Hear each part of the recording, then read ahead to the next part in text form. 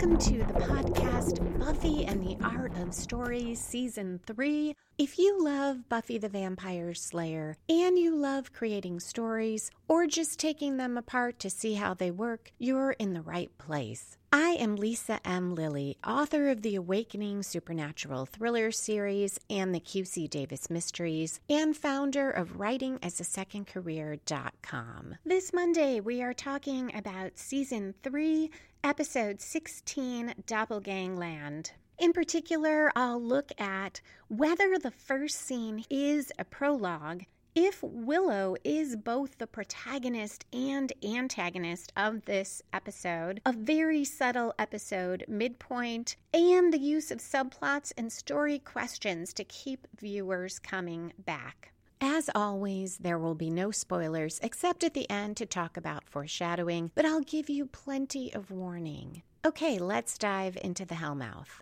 Doppelgangland first aired on February 23, 1999, and it was written and directed by Joss Whedon. We start, as we should, with opening conflict. This first scene could be considered a prologue.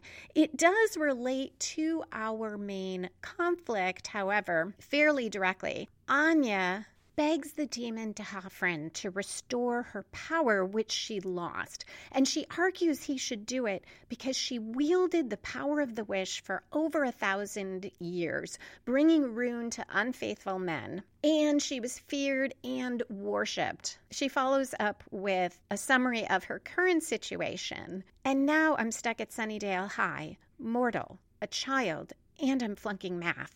She says all D'Hoffryn will need to do is fold the fabric of time, but he tells her she lost her power through her own carelessness, so he is not going to help. Her time is done.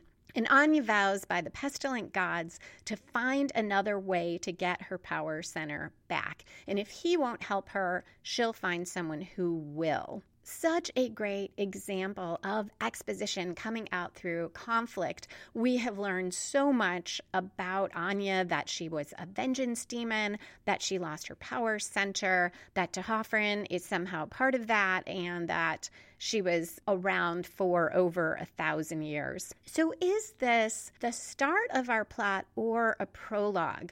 I had to really think about this. I see this as a prologue because our main story won't really be Anya trying to get her power center back. That is more of a subplot.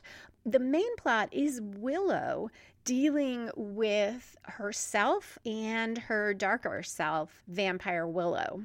But whether we call this a prologue or not, it works because it propels us into the main story. So I don't feel the way I do with some prologues where I wish the writers would just drop it, or I want to just skip over it and get to the beginning of the story. While you could omit this and the episode would still work, it definitely adds to the suspense because we know this is going on in the background. And we won't see Anya again until a quarter way through. So I feel like that does add a lot here. After this, we're only at 1 minute, 16 seconds in, and we switch to Willow outside under the trees with Buffy. Buffy's doing sit-ups, and Willow is floating a pencil in the air. And she tells Buffy that doing it is all about emotional control and, of course, magic. And she asks why Buffy is working so hard and says, "Aren't you sort of naturally buff?"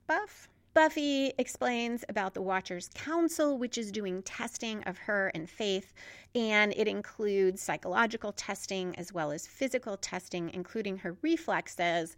And she sort of trails off, and Willow guesses that Buffy is working hard because she wants to do better than Faith. And Buffy looks down and says, "So very shallow." But Willow responds, "Competition is natural and healthy. Plus, you'll definitely ace her on the psych test. Just don't mark the box that says, 'I sometimes like to kill people.'" And Buffy tells her, "I know Faith's not going to be on the cover of Sanity Fair, but she had it rough. In different circumstances, that could be me." I find it so interesting that Buffy in this scene has her hair in a single braid, much like it was in The Wish. it can't be an accident because they're having this conversation that really does touch on the wish, because Willow now says there's no way Buffy could be like that. Some people just don't have it in them. And yet in the wish, we saw Buffy in that alternate universe where she was very much the stake or kill first, and not even ask questions later. Just don't bother asking questions, which is quite a bit like Faith. And of course, this foreshadows our current episode where Willow will be confronting another version of herself from that same universe. And we also get, in those few lines, so much exposition. We know there's another Slayer. We know that the Watchers Council is testing Buffy and Faith. So Faith is still thought to be sort of in the Slayer Watchers Council fold, and that they are trying to address whatever issues Faith has, and Buffy has mixed feelings about that. That is such an amazing amount to get in through a few dialogue lines that are so interesting in themselves. Buffy now apologizes for talking about Faith because she knows it upsets Willow. Willow claims it doesn't, but the camera shifts and we see that pencil, which had just been floating there in the air, is now spinning around and around, and it shoots forward and embeds in the tree bark. And we go to credits. When we return, Willow is in Principal Snyder's office. Another student is sitting next to her. And Snyder says, as far as he's concerned, this is a marriage made in heaven. Willow Rosenberg, despite her unsavory associations, is the pinnacle of academic achievement, and Percy West has a devastating fast break and 50% from behind the three-point line. We'll see later why Willow's her last name is mentioned. Willow is confused. She says, Match, you want us to breed? No, Snyder wants her to tutor Percy, who is flunking history, and nothing seems to motivate him. And Percy says, hey, I'm challenged. Snyder responds, you're lazy, self-involved, and spoiled. That's quite the challenge. But he says they can't lose their point guard. They need the basketball team to have a winning season, especially after the debacle with the swim team last year. A nice callback to Go Fish. We are now about 10% through the story. This is where typically we'll see the story spark or inciting incident that gets the main plot rolling. And this is part of why I do not think the main plot here is Anya getting her power center back. Before I sat down to outline the episode for the podcast, I made a guess as to what I thought the story spark would be, and I thought it was going to be Anya asking Willow for help with the spell to get her pendant back. And instead, it is right here, 4 minutes, 49 seconds in, this conversation between Principal Snyder and Willow, because he tells her she is going to take on this teaching job of tutoring Percy. She says she has a lot of work of her own, and she clearly doesn't want to do this. But Snyder looks at her and says he knows she'll do it. Ask him how he knows. And she starts to ask, and he just stares her down and says, I just know. So I see the main conflict here as Willow versus Willow, because as we'll see for much of the beginning of the episode, Willow keeps going along with what other people tell her to do. So we cut from Snyder saying, I just know, to Buffy and Willow walking into the library, and Buffy says, so he threatened you? With what? Willow tells Buffy it wasn't exactly what he said. It was all in his eyes and a little bit of nostril work. And she goes on to say she hates the way he bullies people. He assumes everyone's time is his. Giles walks out of his office at that moment and says, Willow, get on the computer. I want you to take another pass at accessing the mayor's files. Willow puts down her backpack and says, okay. At first, I saw this as just a funny line, but like so much of the humor in Buffy, it reflects the theme and the main conflict here, which is that Willow lives up to other people's expectations, whether or not they have the right to impose them, and whether or not she really wants to do it. Here, I think that she wants to help Giles, but she is still angry about Snyder pushing her to tutor Percy. And Giles echoes that by just assuming Willow will do what he needs. Faith walks in. She's wearing a white tank top and workout clothes. Wesley enters behind her. He is really worn out, breathing hard. He says Faith did great on her endurance test, and despite his gasping, he agrees that he'll take Buffy out next. We then get a little more exposition through conflict, and Faith says, "You're going to love it, Bea. It's just like fun, only boring." Giles tells her, "Faith, this evaluation is a necessary part of the council's," and she cuts him off. She looks really contrite, and she says, "I know, I'm on board here, just shooting my mouth off." This is a great example of what I mentioned last week, that perhaps Faith is good at lying. Giles said she was not, but she is lying here, playing the part of the prodigal slayer returned to the fold. Now Faith asks what Willow is working on. When Willow opens the computer, Willow says she's trying to get in the mayor's personal files. Faith asks if she can really do that, and Willow says eventually. And we cut to the mayor. He and Faith are at a beautiful large apartment that he found for her and is renting for her. And he says that's very interesting. Obviously, she has just told him about Willow's efforts. But Faith is so excited about this apartment. She can't believe she gets to live there. It is such a contrast to the motel where she was. It emphasizes how the council never cared where Faith lived or did anything to try to make her life better. The whole scene is part of this running subplot and through line of the mayor and Faith relationship, which is one of the things that keeps us returning for the rest of the season. And it goes a long way to seeing why Faith becomes so devoted to the mayor. He tells her he doesn't like that hotel where she's staying. It has an unsavory reputation, lots of immoral liaisons going on there, to which Faith responds, "Yeah, plus all the screwing." She jumps on the bed and then returns to the mayor, stands close to him, facing him, smiling, and says, "Thanks, sugar daddy." And Mayor says, "Now, Faith, I don't find that sort of thing amusing. I'm a family man." And it's good to see him turn aside any suggestion of sexual favors. And she's so happy. I almost like the mayor in this moment. And then, as so often in Buffy, the tone turns on a dime and the mayor says, "Now, let's kill your little friend." Faith freezes. And he says, don't worry, he won't ask her to do it, not so early in the relationship. Besides, a vampire attack would look less suspicious. Faith still looks troubled, but the mayor tells her she should look around some more, that some lucky girl has a PlayStation, and she's very excited and happy again. We're now at 7 minutes, 59 seconds in. Oz and Willow are walking in the hall, and he mentions a gig his band had in Monterey. Willow's upset that he didn't tell her about it. She might have liked to go, and Oz says he didn't think she'd want to miss school. And Willow says, "You think I'm boring." Oz responds, "I'd call that a radical interpretation of the text." But he tells her his band is playing the Bronze that night.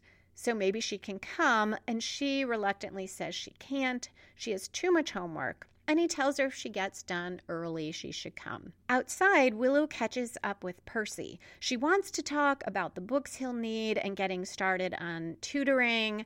He asks her what she's talking about, and she says his paper on President Roosevelt. And Percy responds, "Oh, yeah, Snyder said you were going to do it." Willow says he never said that, and Percy answers, "What meeting were you at?" and tells her to type up the paper, put his name on it, but don't type too good, dead giveaway. And I have in my notes, "Ugh," with multiple exclamation points, because there's so much about that. Percy's just taking for granted Willow will do the work, and probably that is what Snyder meant. But also this idea that, oh, what she's really good at is typing. That's the key thing here. On the other hand, it could be just that Percy knows a lot about cheating and how bad his usual work looks. Willow sits down on a bench. She takes a banana out of her backpack and says to herself she's eating it, and she doesn't care that it's not lunchtime. Xander and Buffy walk over and ask if she remembered to tape a TV show. When she says she did, Buffy calls her old reliable. Willow is definitely not thrilled with that and says maybe she doesn't want to be old reliable anymore. Xander keeps trying to fix it, but everything he says makes it worse, and Buffy begs him not to help her. Willow grabs her things and says they don't know. Maybe she's not just some doormat person, homework gal. Maybe she'll change her look or cut class. She stalks away. Buffy follows her to apologize, but Willow says, Buff, I'm storming off. It doesn't really work if you come with me. Now we are at about 1/4 of the way through the episode. At 10 minutes 47 seconds, Anya approaches Willow and introduces herself. Anya says she needs help to do a spell, and she heard Willow was the person to ask. Willow asks if it's dangerous, and Anya, playing it down, says no, and Willow says, well, could we pretend it is? So usually about 1/4 way through any novel, and anywhere from 1/4 way to 1/3 of the way through a screenplay, we see the first major plot turn that comes from outside the protagonist, spins the story in a new direction, and raises the stakes. And here, right around that time, Anya and Willow are in an empty classroom preparing to do this spell. Anya explains it will create a teensy temporal fold so she can get back her necklace that she lost, which she calls a family heirloom. They say the words of the spell, Willow and Anya facing each other. They're holding a glass container of sand. But as they say the words, there's flashing light, and Willow sees flashes from the world of the Wish, including Buffy staking Xander, Anya as the scary, veiny demon Anyanka, Giles smashing the pendant, the cage in the warehouse filled with humans, and Willow, we can see she's not willing to turn that container over and pour out the sand. Her hand is kind of fighting Anya's. Anya manages to tip over the sand, and we get more flashing light and the moment in the Wish where Oz is lunging for Vampire Willow, who then disappears. We're back in the classroom, and Willow, shaken, takes a really deep breath. Anya's upset and angry that her necklace isn't there and wants to try again. But Willow says, okay, that's a little blacker than I like my arts. And she asks what that was, and she knows it's not just a temporal fold, it's some weird hell place. Anya swears she's just trying to find her necklace, and Willow, in one of my favorite lines, says, did you try looking inside the sofa in hell? She refuses to try again, and when Anya says she can't do it by herself, Willow says that's a relief. Willow gathers her supplies, saying, I believe these chicken feet are mine.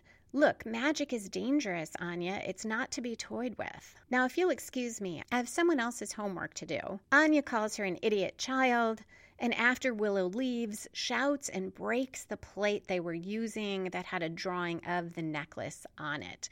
At 14 minutes, 18 seconds in the now empty warehouse, Vampire Willow from the Wish universe appears and says, this is weird. So this all truly spins that story and definitely raised the stakes because Vampire Willow is dangerous. So this is a nice escalation of the conflict at that 1/4 point, because first we have Anya asking Willow, and we know Anya has an agenda Willow doesn't know about, and then Willow is frightened by this spell, refuses, and then Vampire Willow. The scene cuts, we return, it's night. Vampire Willow walks down Sunnydale's main street. She growls at an old woman who asks her for help, and she gets to the Bronze where a band is playing.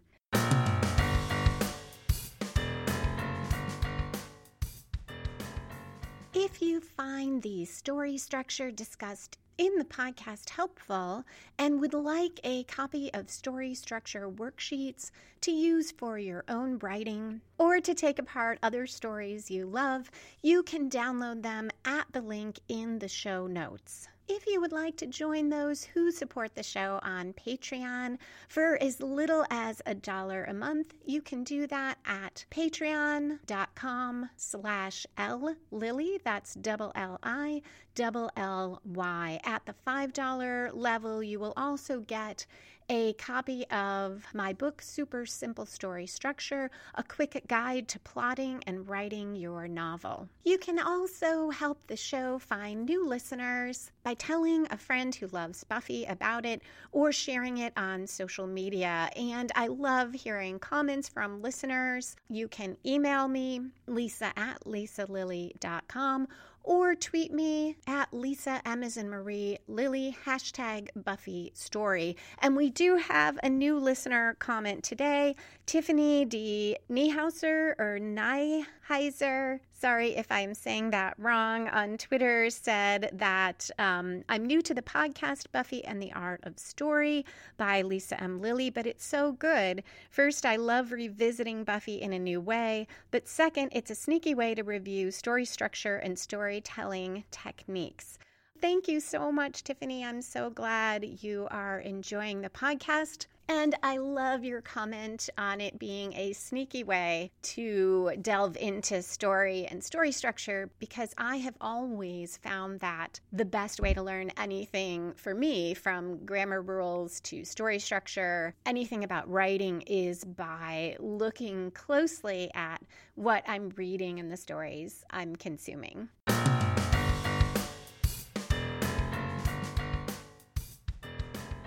Vampire Willow knows this is not right. She's wearing the tight black leather outfit we saw in The Wish, and she moves despite being confused with so much confidence and so much overt sexuality. Percy sees her, and interestingly, because it is so in his mind sort of who Willow is, he doesn't respond to that. Instead, he says, "Rosenberg, what are you doing, trick-or-treating?" A line that comments so much on how when a person tries to change, often the reaction of other people who continue to see them the same way keeps them from moving forward or sets up an obstacle. I realize this isn't really Willow here, but if it were, she would be getting this kind of pushback. Also, it's just Percy is focused on himself, and he says she's supposed to be doing his history report, and he warns her if he flunks, she's in big trouble. And Vampire Willow says, "Bored now," smacks him across the room, and then walks toward him and says she's having a terrible night and asks, "Want to make it better?" Grabs Percy by the neck. He reaches up, grabs her, trying to get her to let go. Xander comes in, and he thinks Percy attacked Willow, so he yanks Percy away and tells him to stay away from Willow. Vampire Willow is so thrilled to see Xander. She just lets Percy go, and he stumbles off, agreeing he won't come near her again. Xander takes in Willow and says, "Wow, changing the look, not an idle threat with you." Vampire Willow smiles and says, "Xander, you're alive." And she hugs him and presses really close to him. And he jumps back and says, hands in new places. And Vampire Willow says, "You're alive." Now Buffy comes in. She starts to talk to Xander and ask him to introduce her to his friend, then looks a second time and says, "Holy God, you're Willow." And Vamp Willow says, "You." Buffy backpedals, saying, "You know what? I like the look. It's extreme, but it looks good. It's a leather thing. I said extreme already, right?" And Vamp Willow responds, "I don't like you," and stalks off. At 18 minutes, 20 seconds in, Buffy goes after her, touches her arm, trying to apologize. Vamp Willow shoves Buffy away, vamps out, and says, "Get off me." Buffy and Xander watch her leave devastated. Outside the bronze, a voice asks Vamp Willow if she's Willow Rosenberg. This is, I think, why we get the reference to Willow's last name, because these vamps would want to make sure this is the right Willow. When she says she is, two vampires attack her and get a big surprise because she fights back. She gets one of them pinned on the ground, tells him he made her cranky. He says this was a mistake. They were sent after a human. Vampire Willow says, "Really? Who do you work for?" And the vamp says, "I'm not telling you a thing." She breaks one of his fingers and says, "Who do you work for?" And he responds, "Wilkins, the mayor." But Vamp Willow smiles, breaks two more of his fingers and says, "Who do you work for?" And the vampire says, "You." Really nice 3B, which is where you have the same type of event or the same line said 3 different ways, meaning different things, and often the third one subverts or changes the whole tone or point of the prior 2, which we definitely have here, because who do you work for becomes, yes, she now has the information. The first 2 times she's trying to get information. Now she's making a point that he needs to follow her. She lets him up, tells him to get his friends. They're going to change things and make the world the way it was. We're at 19 minutes, 47 seconds in, very close to the midpoint of the episode. That is where typically we see a protagonist, the protagonist, commit in full to the quest, throw caution to the wind, or suffer a major reversal. And sometimes we have seen an antagonist fully commit to the quest around here. Very interesting that approaching that midpoint, we have Vampire Willow committing to a quest. She is going to turn the world into what she wants. Buffy and Xander walk into the library in the next scene. They are so downcast. Giles asks, "What is it?" And we cut to all 3 sitting on the stairs. And Giles says, "She was truly the finest of all of us." And Xander agrees, saying, "Way better than me." And Giles says, "Much, much better." And he does it so seriously, and this is such a funny line, and it only works because we know that Willow's not really dead. This was such a nice way to handle this, so we don't get Buffy and Xander telling Giles what happened. We just get the 3 trying to absorb this shock and make sense of it. Xander is saying it's all his fault. Buffy says it's hers. She's the one who called Willow reliable. And Willow never would have done whatever she did that she ended up getting attacked if Buffy hadn't done that. And Buffy says, "And now my best friend is..." Willow has walked in off screen. We see her. She's wearing a skirt and a fuzzy pink sweater. And she says, "What's going on? Geez, who died?" They all stare at her in shock. And she says, "Oh God, who died?" Xander yells back, lunges toward her with this giant cross, and is puzzled when it has no effect. Willow is even more puzzled. And Buffy says, "Willow, you're alive." And Willow says, "Aren't I usually?" Buffy hugs her really hard. So does Xander. Willow turns to Giles to ask what's going on, but he too hugs her really hard. And Willow says, "Say, you didn't all happen to do a lot of drugs, did you?" At 21 minutes, 50 seconds in, so a little bit past the midpoint, because our episodes are generally 43 to 44 minutes long, they tell her that she was a vampire. We get some really fun lines where Buffy asks Giles if he's planning on jumping in with an explanation anytime soon, and Giles says, "Well, something very strange is going on." And Xander says, "Can you believe the Watchers Council let this guy go?" It is very subtle, but I see this Willow learning that there is a vampire Willow out there as a reversal for Willow. Which brings me to, I've been talking about these plot points without getting to who is the protagonist here and who is the antagonist.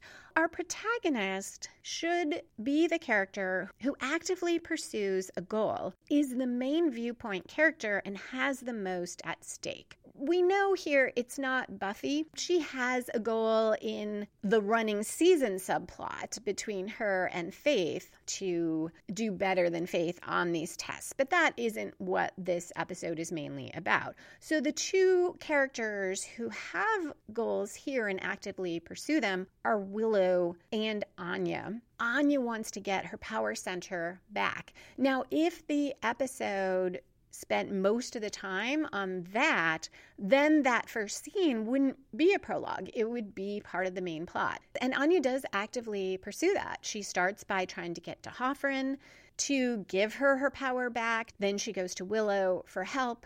And we'll see her continuing in the episode to try to get her world back, the wish world back, or at least to go back into that reality to get her power center. Willow's goal starts out in reaction to Buffy and Xander. They set it off by calling her old reliable. And obviously before that, she was pushed by Snyder, by Giles, and Willow storms off and says, you don't know, I might change my look. She is starting to feel frustrated with what she sees as her role in life.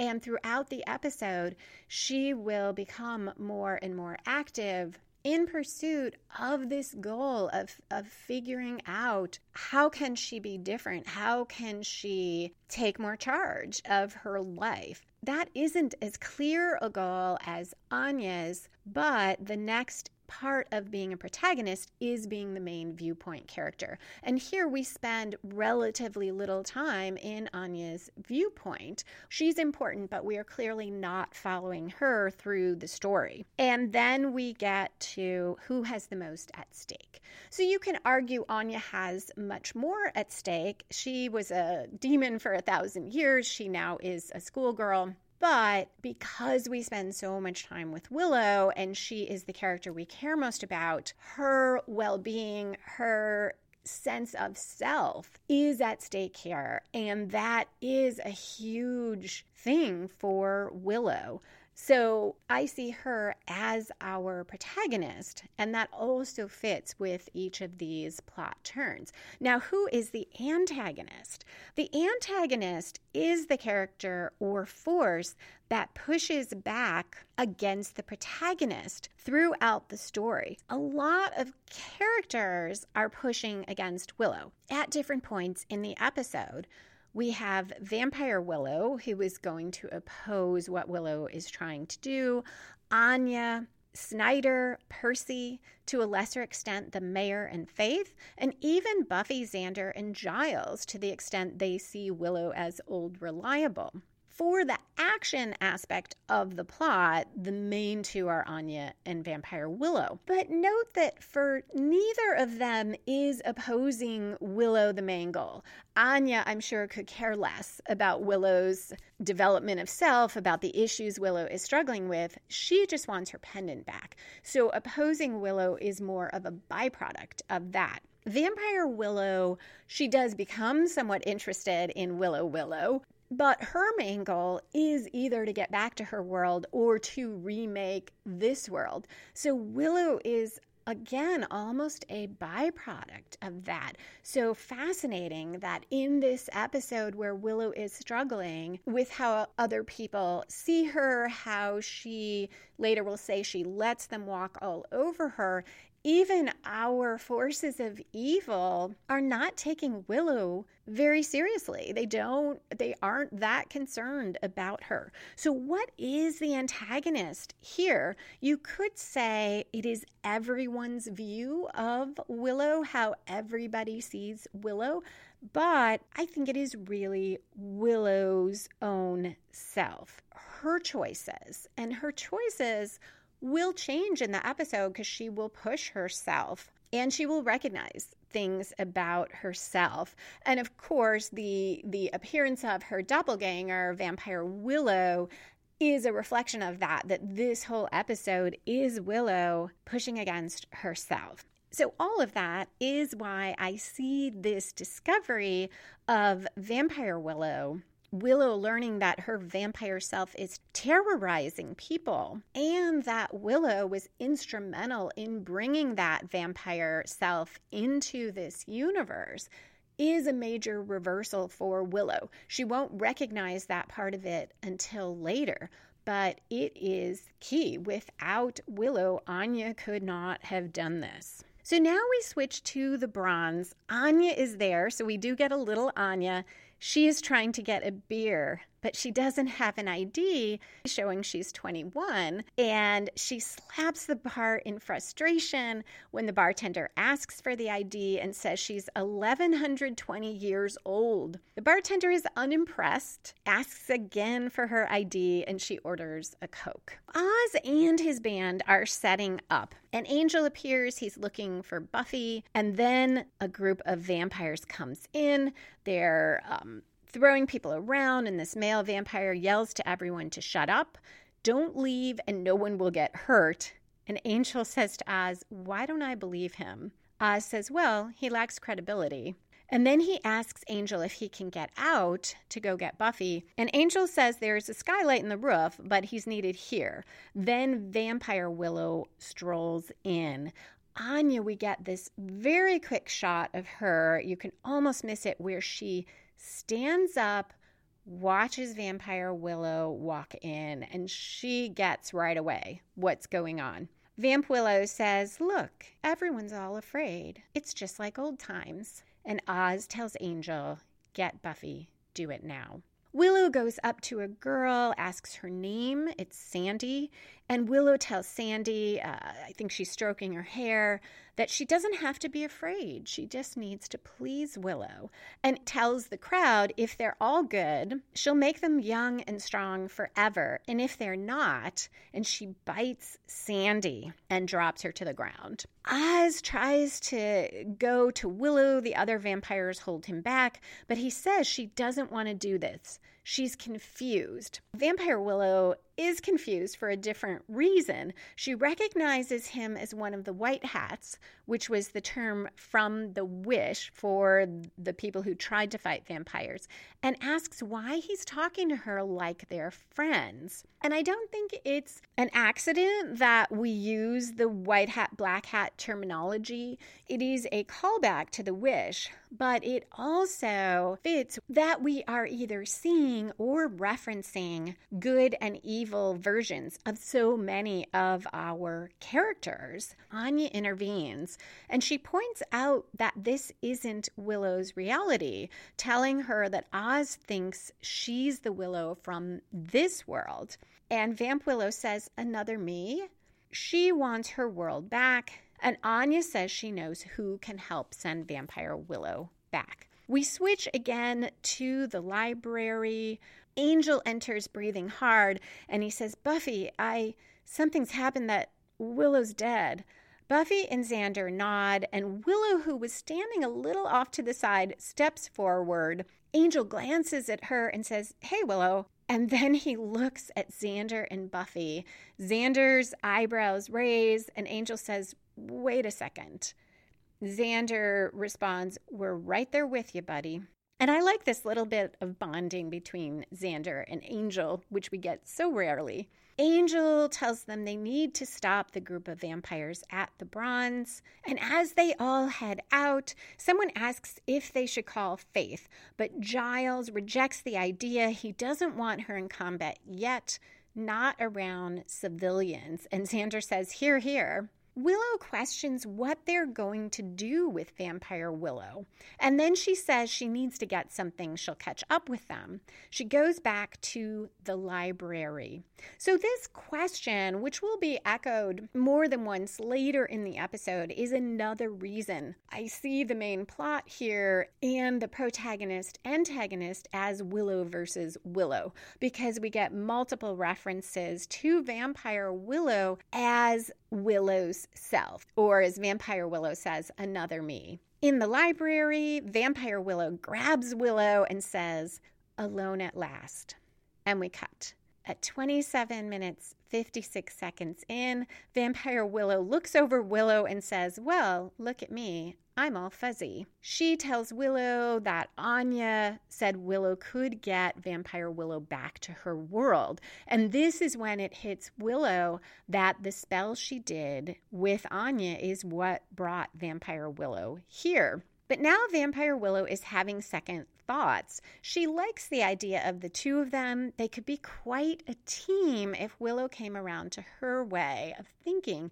And she's standing behind Willow and she licks Willow's neck and says, "What do you say? Want to be bad?" Articulating the key question for Willow in this episode in a very nuanced way. Part of the question or the dilemma for Willow, I see as Willow sees doing what other people want, meeting their expectations as being good, as being what she's supposed to do, but then she's angry about it. And if you see standing up for yourself as bad, that obviously can lead to a lot of issues. And I feel like Willow is struggling to define good and bad, who she is, where she will draw the line, and having problems with that. So Vampire Willow saying you want to be bad has so much in there because it encompasses what does Willow think of as bad, but also Vampire Willow,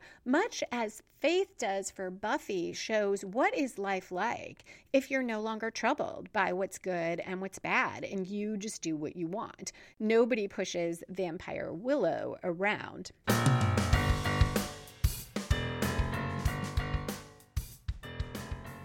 Today's podcast episode is brought to you by How to Write a Novel, grades 6 through 8. If you have a creative child or student, or you know one who loves to write and might enjoy taking their ideas or stories and turning them into novels, this is a great gift, especially during a time when many people's kids have to be at home more and are looking for exciting things to do. How to Write a Novel, grades 6 through 8 is available in ebook or workbook forms. And there is a link in the show notes. Or you can find them through writingasasecondcareer.com or at my author website, lisalilly.com, where you will also find all my writing, nonfiction and fiction alike.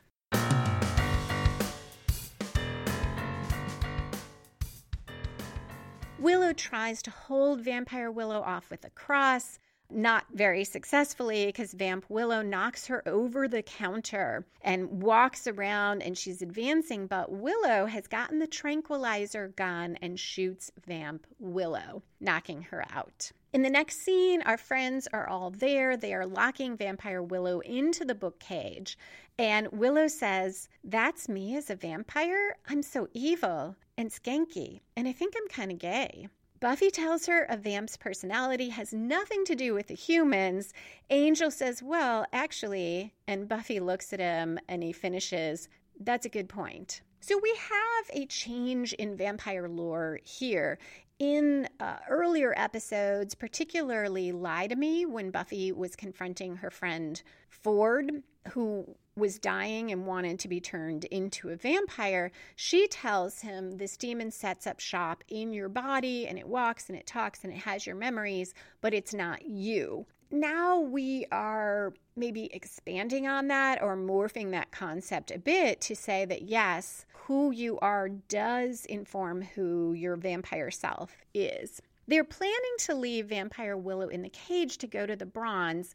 Angel says that the other vampires might wait for Vamp Willow to come back, but vampires aren't notoriously reliable. So another link between Willow and Vamp Willow, this idea of reliable and not. They're not sure about leaving Vampire Willow there, even locked up, and then Buffy has what she calls a really bad idea. The next scene takes place outside the Bronze.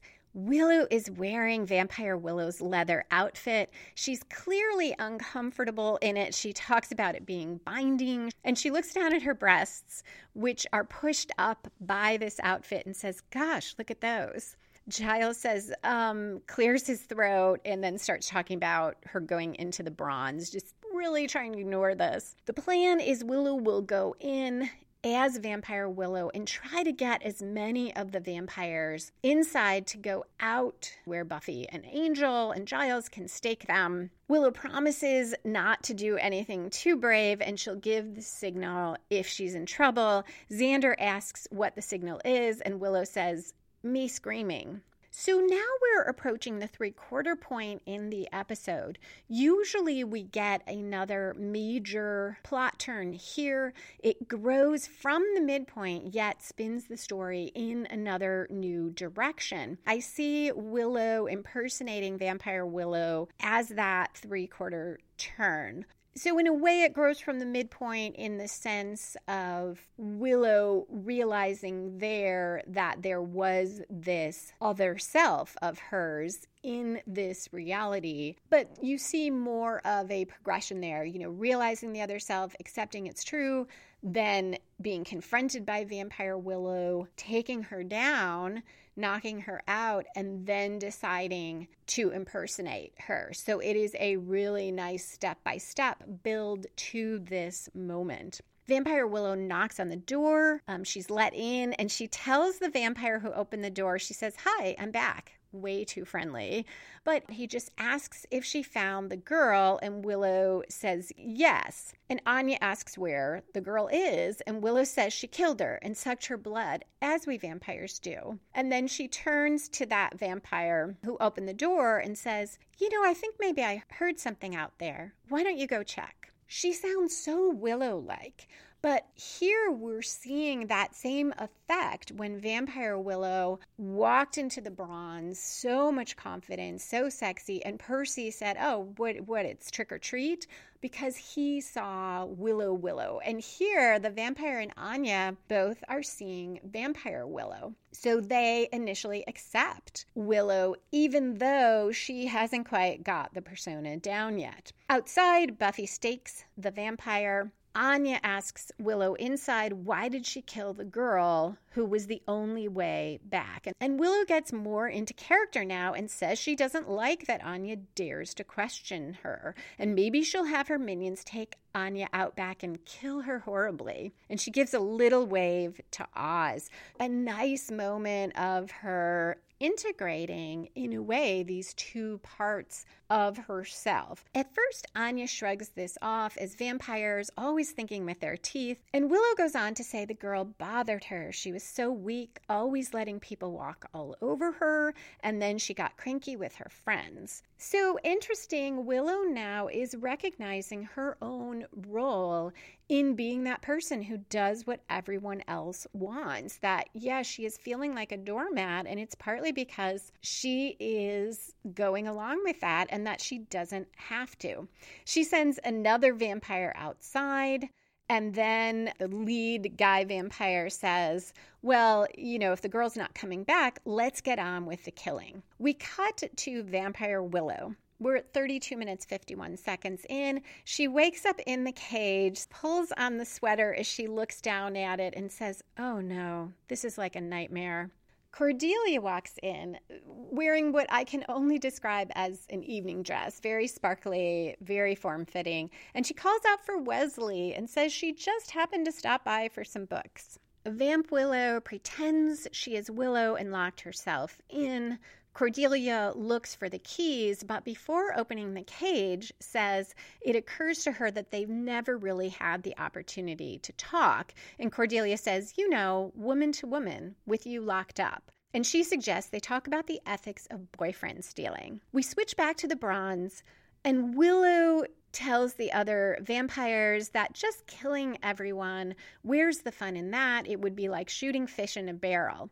And she suggests giving people a head start, which is really nicely done because remember, Vampire Willow liked the chase, and she liked playing with Angel as the puppy, torturing him. Anya, however, is realizing what's up. So Willow agrees they should start killing, and they should start with Anya. We go back to Cordelia sitting on a chair as Vampire Willow slumps in the cage looking very bored.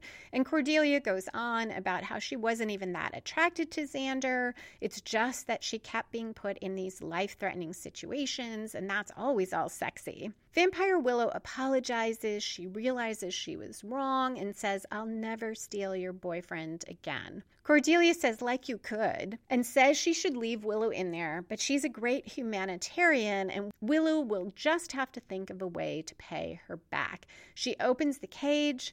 Vampire Willow vamps out and says, "Okay, how about dinner?" Wesley is walking through the hall. He hears Cordelia scream and drops his briefcase. Cordelia runs. Willow follows her eventually into the girls' room, corners her, but Wesley comes in at the last minute and wards her off. He has a cross and holy water. His hands are shaking.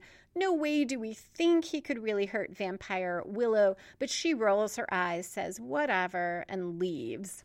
I do kind of buy this because I feel like attacking Cordelia and dealing with Wesley just isn't worth the trouble to Vamp Willow. She wants to get back to Willow herself. Wesley screams when Cordelia touches his arm, and she apologizes and then hugs him, saying he saved her life. And Wesley looks after the departing vampire and says, "Was that?" And Cordelia answers, "Willow. They got Willow." Then she turns to him, changes tone, and says, "So you doing anything tonight?" We're now at 38 minutes in. At the Bronze, Anya is saying that Willow is human, and Willow says, "I'm a blood-sucking fiend. Look at my outfit." And then when Anya persists, Willow says, "A human? Oh, yeah? Could a human do this?" And she screams really loud, giving the signal. And we get a funny moment when Anya and the guy vampire both say, "Sure, yeah, I think, yeah, humans do that." We are now at the climax where our opposing forces have their final clash and resolve the conflict. There is a ton of fighting here. Willow punches Anya and hurts her hand. Vampire Willow attacks Willow. There is fighting between Angel and Vamps, Buffy and Vamps. Xander even gets a vampire to fight. It takes a long time, so it is not realistic that Vampire Willow, who has gotten Willow on the floor, Vamp Willow's on top of her, her hands around Willow's throat. There's no reason it would take that long for her to kill Willow. But two things could be happening there. One, that Vampire Willow isn't that comfortable killing herself. But also, I think we go with it because it is symbolic. Again, this whole episode is Willow versus Willow. So finally, Buffy has a pool cue. She sees what's happening. She jumps on the stage and is about to stake Vamp Willow from behind. Willow says, "Buffy, no." Buffy stops at the last second and just pulls Vampire Willow away. Willow says, "Nice reflexes." And Buffy responds, "Well, I work out." And this is one of many reasons I love doing this podcast, because I probably have watched the entire series at least a dozen times over the years. And I never noticed before that in the beginning, one of the things Buffy mentions working on for the Watchers Council testing is her reflexes. And now we get that nice reflexes mention. And Buffy has used that to refrain from killing Vamp Willow. Now we're in the falling action section of the story.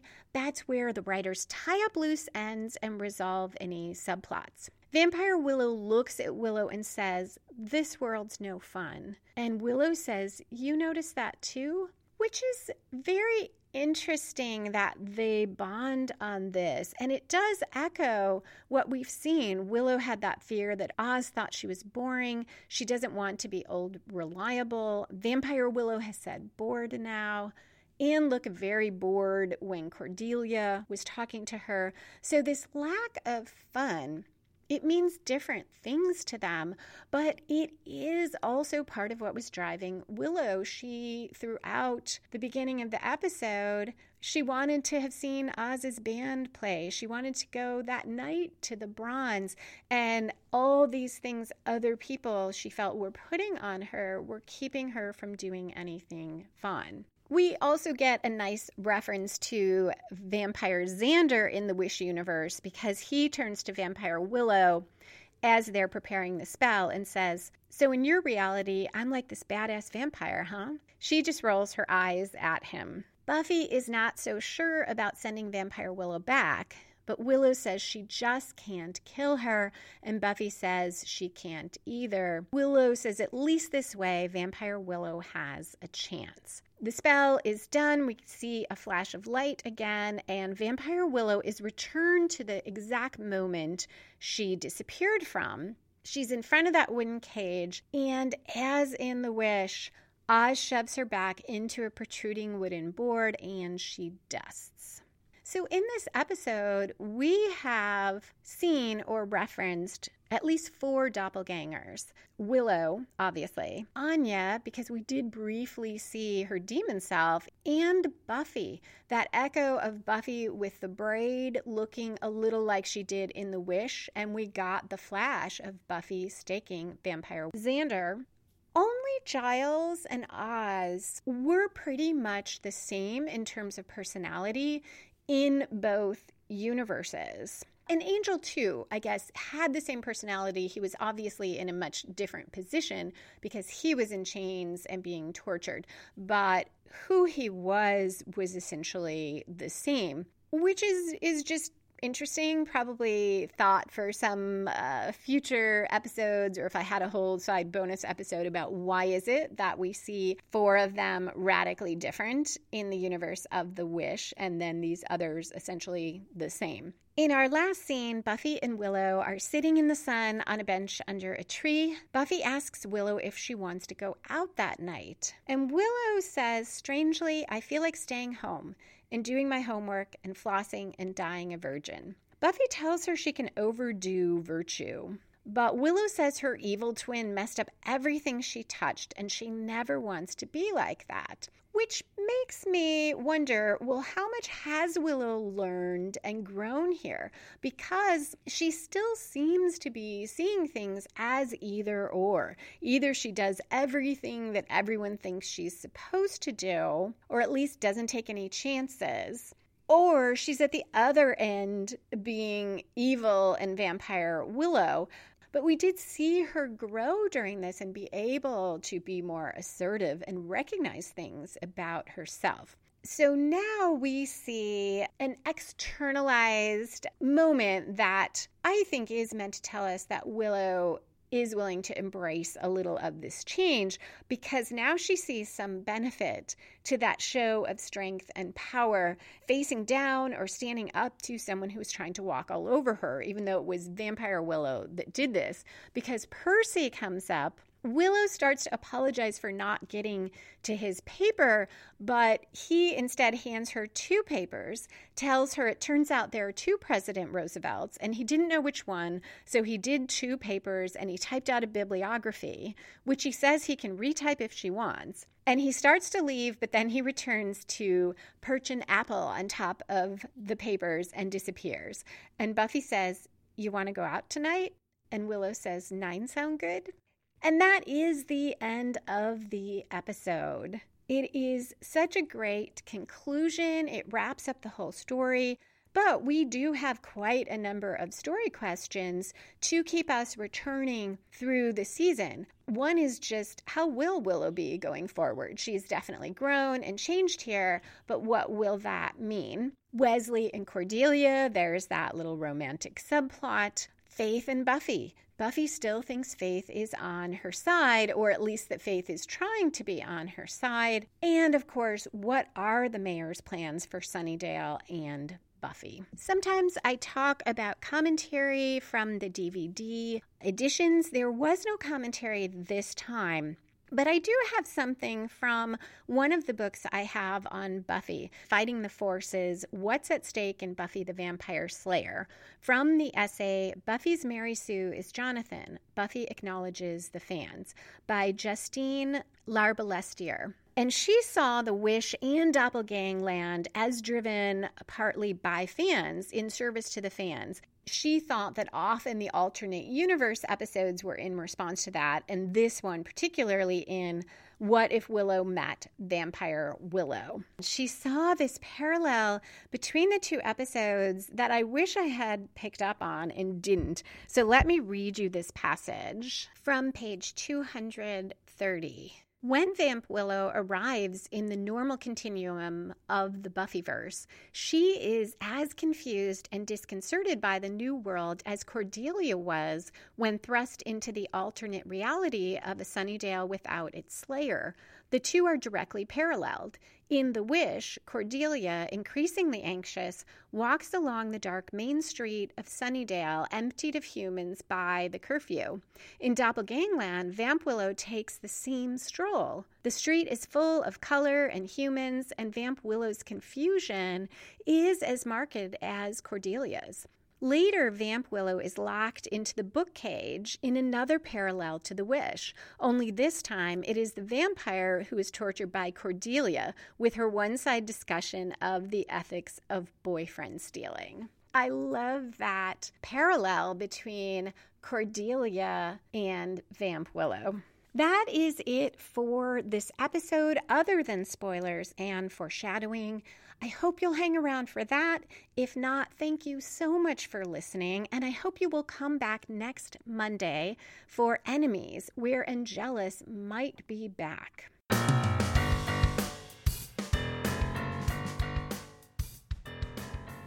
And we are back for spoilers. We have Willow floating this pencil, which just seems like it's there for this fun joke about her losing emotional control. But in the episode Choices, when she's captured by Faith and the mayor, Willow will float a pencil and stake a vampire with it. And of course, the reference to emotional control, how it relates to magic, will reverberate throughout the series. The most clear reference is in Something Blue, when Willow, grieving the loss of Oz, does a spell that inadvertently causes great chaos. Also, before that, Giles suggests that she shouldn't do magic because of her emotional state, and she's really angry and feels like he's saying she should be punished for Oz leaving and feeling bad about it. But what happens in the episode suggests that probably that is something to be concerned about. In later episodes, we will see Willow doubling down on using magic to deal with, or perhaps more accurately, to avoid her feelings. And eventually, we'll see that metaphor of magic as an addiction. So a lot foreshadowed by that reference to emotional control. Of course, Bored Now. I think I talked about this during The Wish. Also a spoiler for when Willow becomes Dark Willow. The reference to Willow saying she thinks she's kind of gay. I'm pretty sure Willow uses these words to describe herself later. A really fun minor spoiler is Sandy, the girl that Willow bites in the bronze. In season 5, Riley will meet Sandy in a bar. She will flirt with him. He will recognize her as a vampire and say her name a couple times, Sandy. So a nice Easter egg for the fans who remember Sandy from Doppelgangland.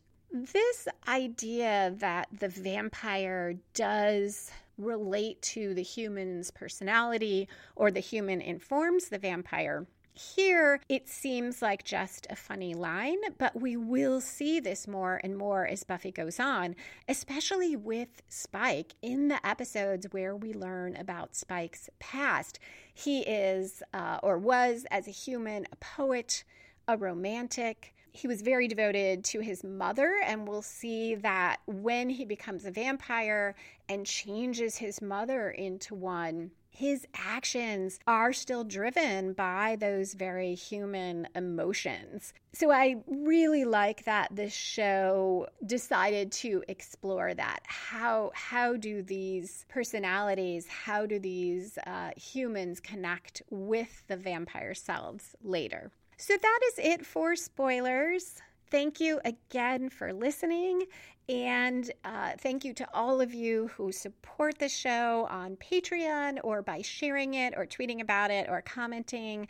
It really means a lot to me and helps me keep the energy to continue, which I will do next week when we talk about Enemies, where Angel punches Xander and Buffy learns more about the mayor. Music for this episode was composed and performed by Robert Newcastle. Buffy and the Art of Story is a production of Spiny Woman, LLC, copyright 2020. All rights reserved.